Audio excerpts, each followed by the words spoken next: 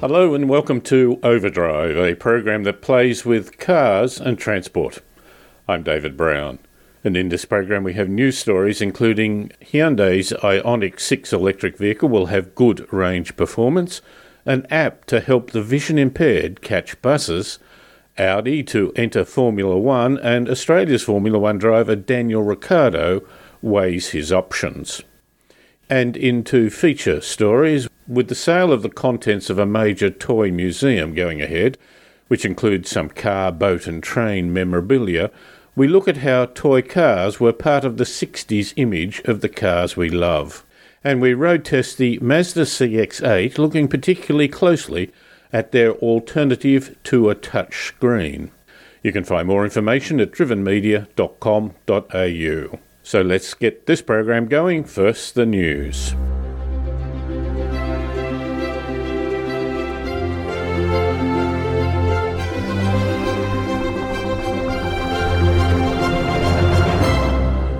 Hyundai has announced that its not yet released Ioniq 6 large electric sedan has been rated to achieve a 614 kilometre range per charge, as measured by the current most credible rating protocol, the Worldwide Harmonised Light Vehicle Test Procedure, WLTP.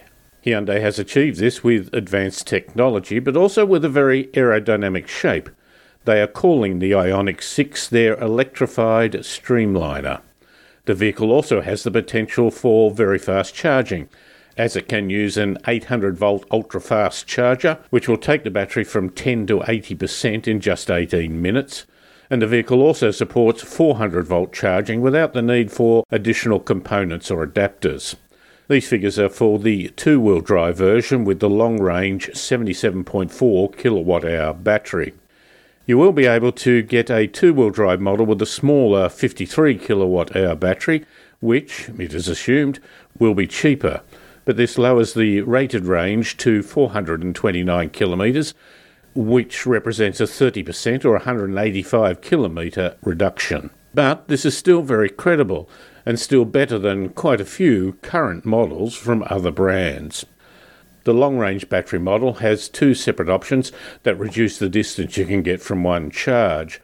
Upgrading to all-wheel drive will reduce the rated distance per full charge by around 30 kilometres, while upgrading from 18-inch to 20-inch rims has a more significant impact, reducing the range by at least 64 kilometres. Car manufacturers will typically, first and foremostly, quote the best figures and the fastest charging rates, but if you take up some of the options or the most powerful chargers are not available, then this can change your situation significantly. This does not diminish the potential sustainability benefits of electric vehicles, but it does mean that buyers must be aware and should incorporate this information.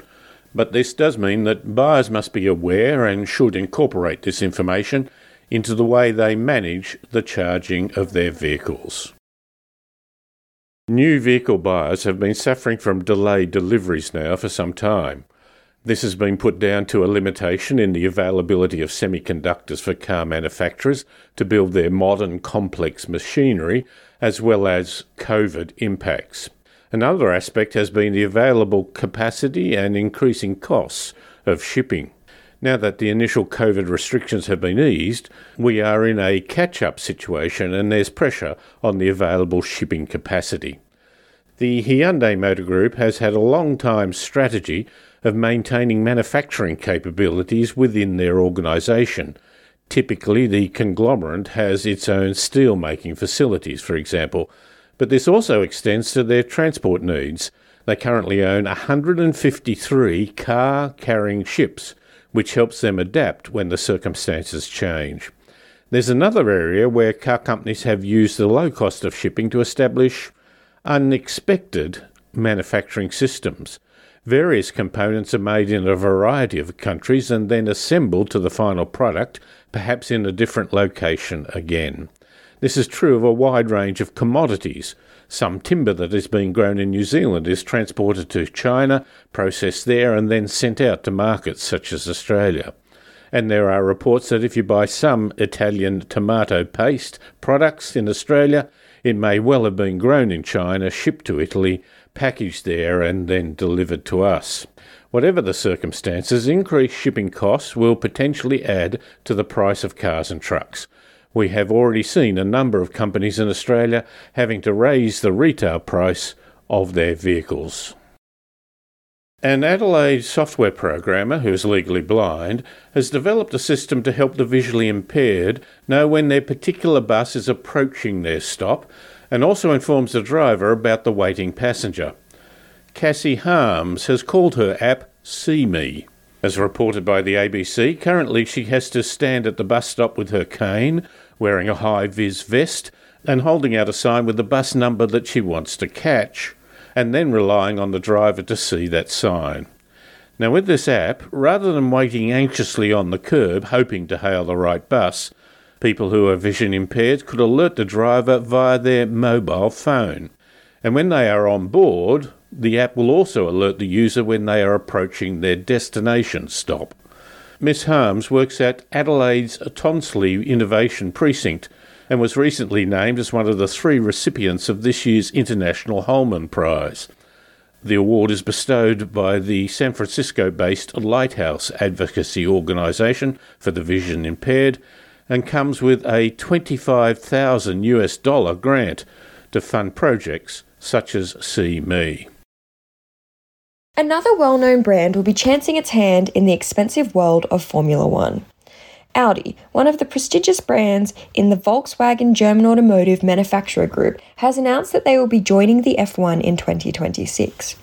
They are timing this with the new Formula One rules and regulations about sustainability that are set to take effect in 2026.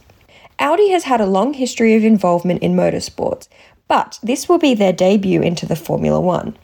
With their passenger vehicles, Audi has said that they have decided to become a fully electric car manufacturer. While F1 will not be going fully electric in 2026, the new rules will now reflect the direction that they are taking as a company. Audi wants to make motorsport a more sustainable and environmentally friendly sport by encouraging the use of sustainably fueled hybrid engines.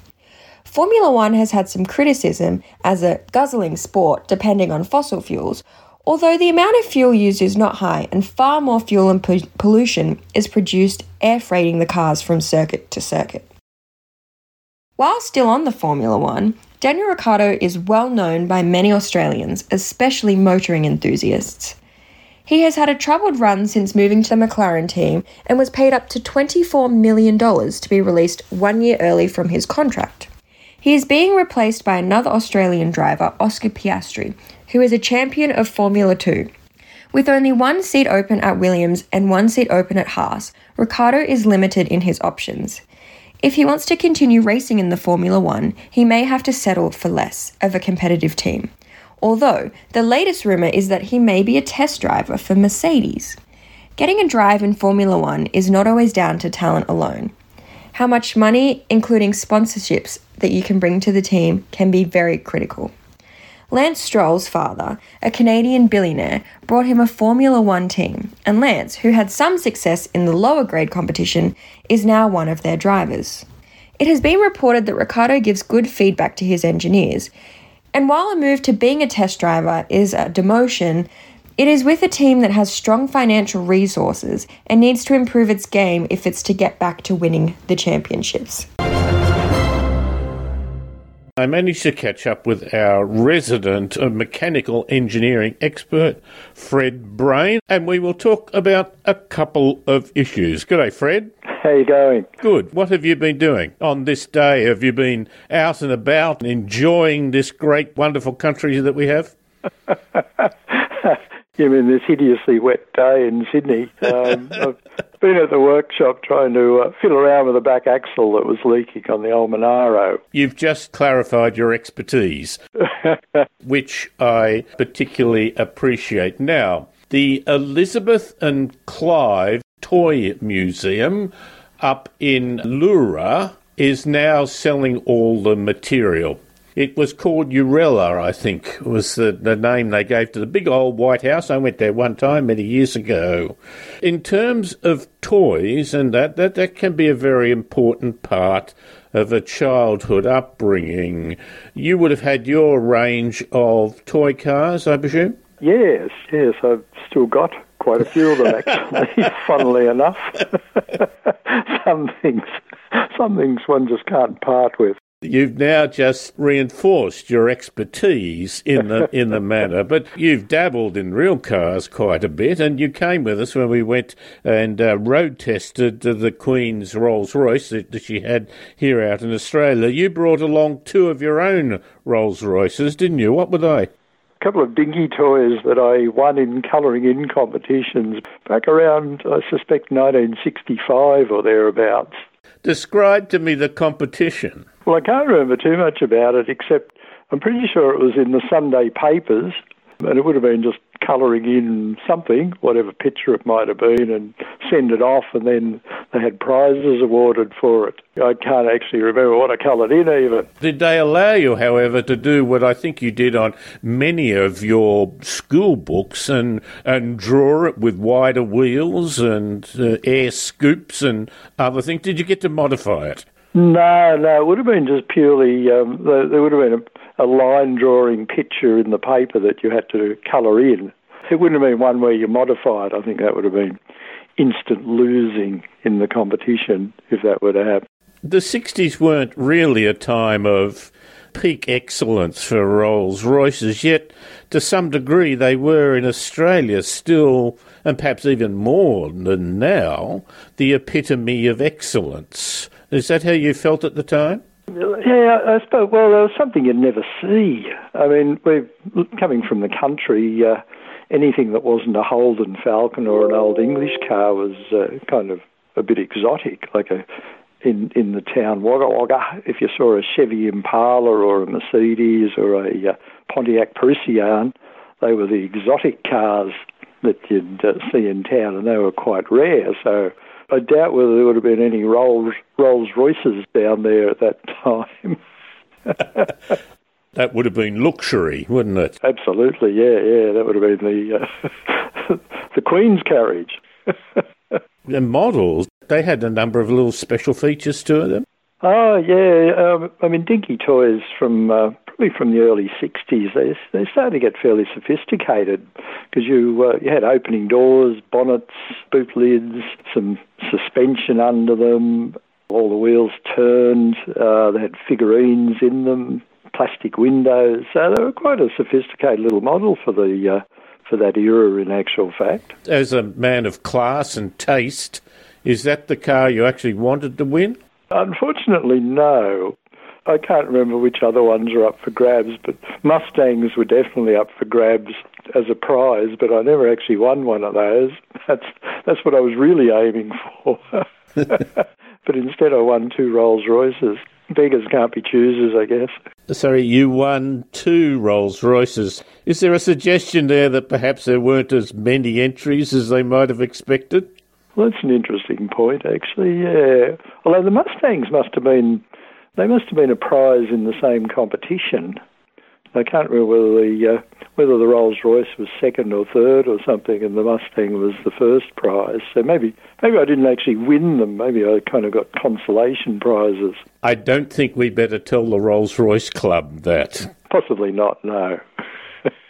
Did you ever go to the museum in Leura? Pamela seems to think we did, but I don't actually remember it at all. I only ever remember the signs for it and thinking, I must go there one day. So I don't actually have any recollection of it, of being in there and seeing the exhibits at all, I must say. So I can't tell anything there, but I did actually have a browse through the catalogue that is on the website now for the first sale.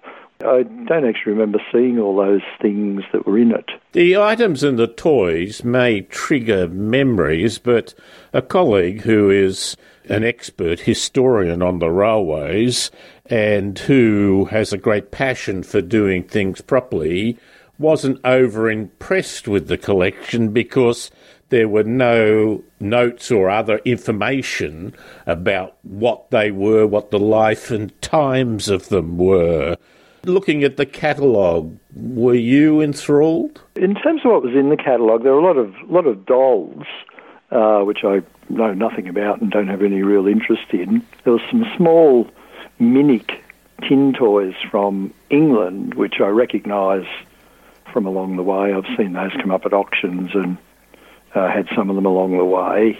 But there are other ones which were larger ones, like boats and aeroplanes, which were probably quite rare ones, because I think there are a number of them from German manufacturers. There didn't appear to be any die-cast toys in it, the small toys like cars and trucks that were die-cast, such as dinkies or corgis. They had metal plate sort of stuff, didn't they? There was a rocket. Yeah, what they called tin plate, which were tin ones, yes, yep.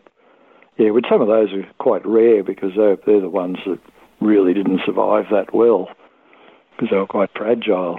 I'd like to thank you that you're not interested in the dolls, which again you have clarified your positioning and expertise in this particular broadcast. Thank you. But nonetheless, the museum, for want of a better word, did reflect the life and times in one regard, because Clive Evatt was, of course, a great legal mind, and there has been a legal stoush about this particular location and its collection.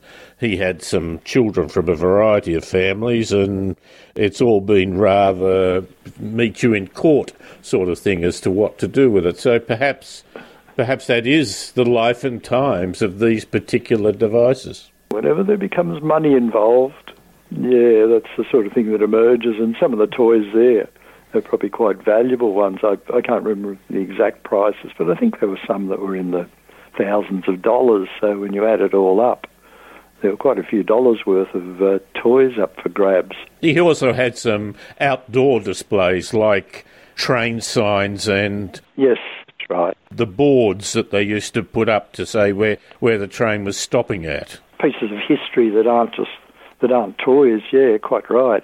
Let's pause for a moment and then we'll come back and we'll talk about a road test of a Mazda SUV.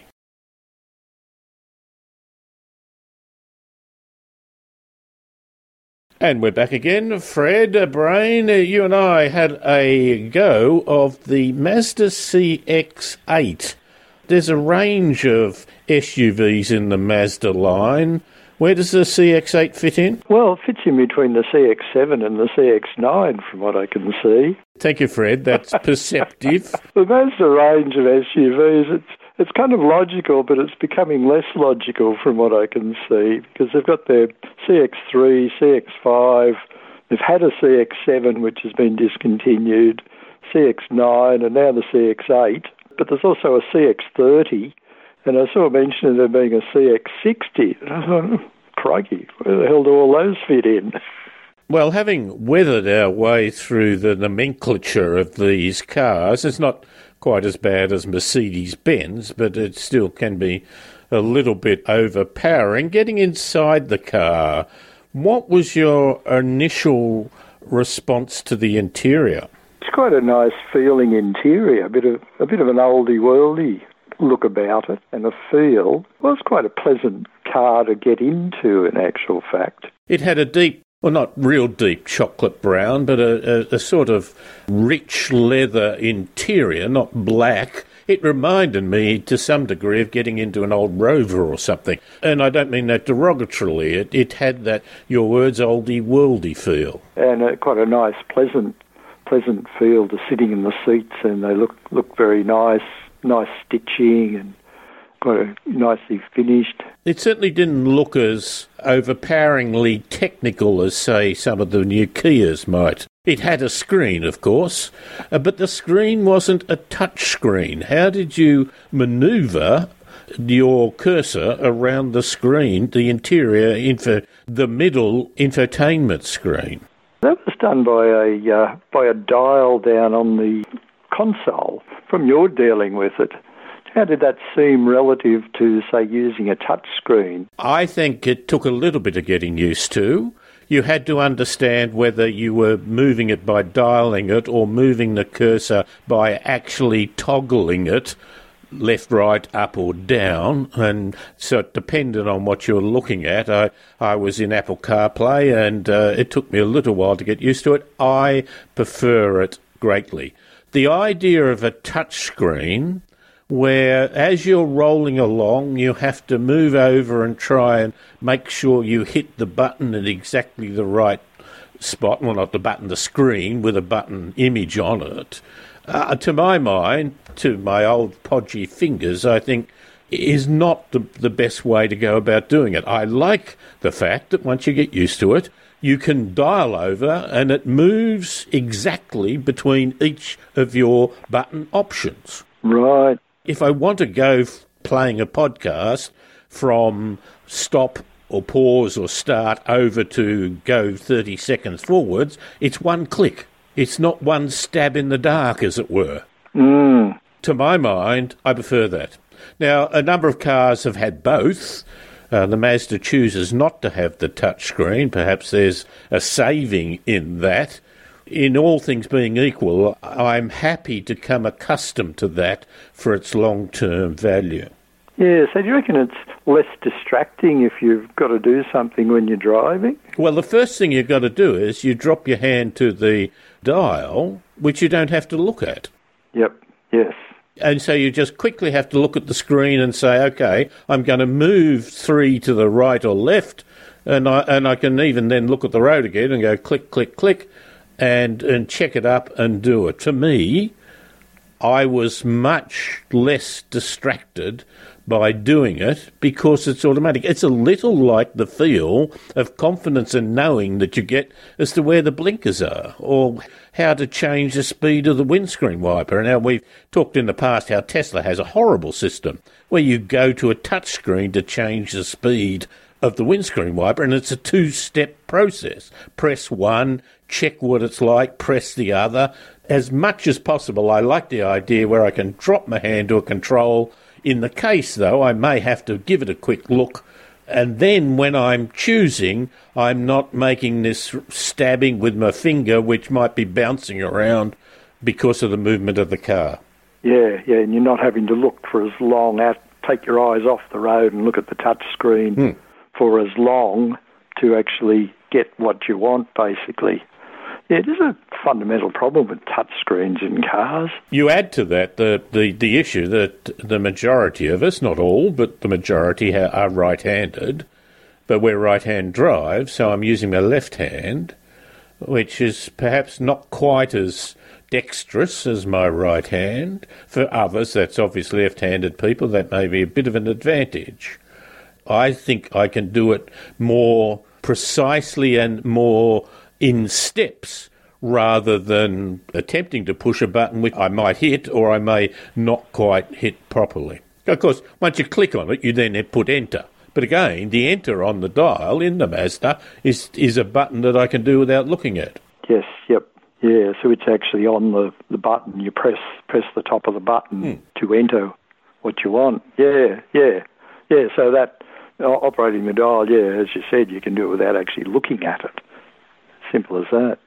A fairly traditional looking SUV with the Mazda. Very hard to pick the difference between a CX-5 and a CX-8, yet it is, you were thinking that perhaps the 8 is a bit big, and of course there's the 9 there as well, which I'm not quite sure why you have two that are in the same category, and that is a large SUV.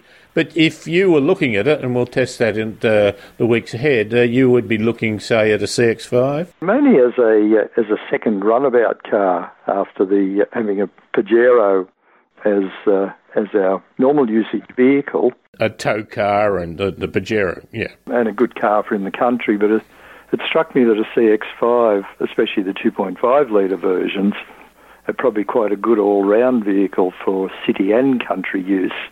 I'd opt there for a petrol version because running a diesel around the city on short runs is not that good for a diesel. So having a smaller petrol engine vehicle for mainly city use, but also one that could actually be used in the country, it struck me that a CX-5 for two people, for example, if you had a bigger family or you needed more space, then maybe you opt for the bigger ones, but the CX-5 seemed to be a good compromise shape. So it'd be interesting to drive the new one to see what it's like. All right, well, let's report about that next week, Fred. Lovely to take your time and keep you from your delights of repairing the back axle of the Monaro. This is the Monaro you have for racing, of course. Yeah, it's a race car, yep. I see there's an auction going on for more traditional road cars, including a Monaro, but you talked earlier about some of the more prestige cars we see around. There was one in there, a big American Firebird. Now, a Monaro, an early model Monaro, was so far had bids of $150,000. What did this super wide wheels and aggressive-looking American Firebird, what was the typical bid for those? Well, last time I looked, it was only up to 16,000, but they usually go for 30 or 40,000 Firebirds. They're kind of a similar size car to the Monaro. They were the ones, the model that the now deceased Australian pop singer made famous on a record cover, Johnny O'Keefe. I do know that he had that crash north of Kempsey, I think, in a Plymouth. Right. He and a mate's wife, all three were seriously injured, but I think they used a Firebird as part of a movie clip, I think, about Shout. I will consult an expert, cross-referencing of modern culture. Can I point out that I'm also aware that they used an FB Holden as to tour around in, which was perhaps less salubrious, although the way things are going, you'd probably be paying for a good FB Holden around the very early 1960s, would probably cost around $16,000 anyway. Maybe more these days, because they've even the early Holdens have shot up in value, so you might pay as much for the FB, an immaculate FB, as you would for a Pontiac Firebird now, interestingly enough. There's slightly difference in performance. Yes, well, exactly. All right, mate. Well, we've crossed cultural barriers, and I appreciate that greatly. We'll catch you up soon. Thanks for your time. Okay, no worries. Talk to you soon. Bye. And that's our resident mechanical engineering expert, Fred Brain. He and I rallied together many years ago, and he has tried to keep me in line as far as technical matters are concerned. When we cross over into popular culture, both of us tend to be out of our depth. This is Overdrive across Australia.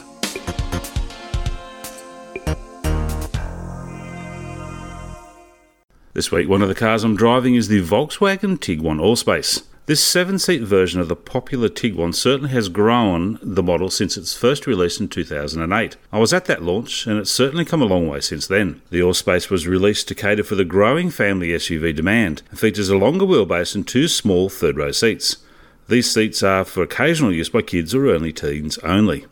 There are 6 variants in the range with 5 different engines, both petrol and diesel, and 2 drivetrains. The entry-level 110 TSI front-wheel drive model comes with a 6-speed DSG. The rest come with 4-motion all-wheel drive capability and 7-speed wet DSG.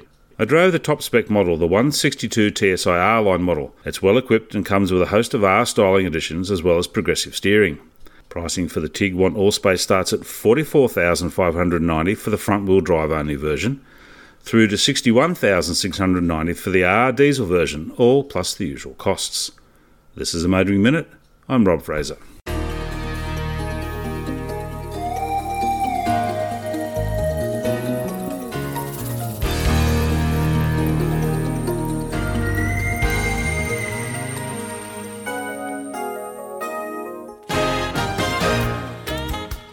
And this has been Overdrive. My thanks to Fred Brain, Florence Fuller, Rob Fraser, Bianca Fraser and Paul Just for their help with the program. Overdrive is syndicated across Australia on the Community Radio Network. For more information, go to drivenmedia.com.au. I'm David Brown. Thanks for listening.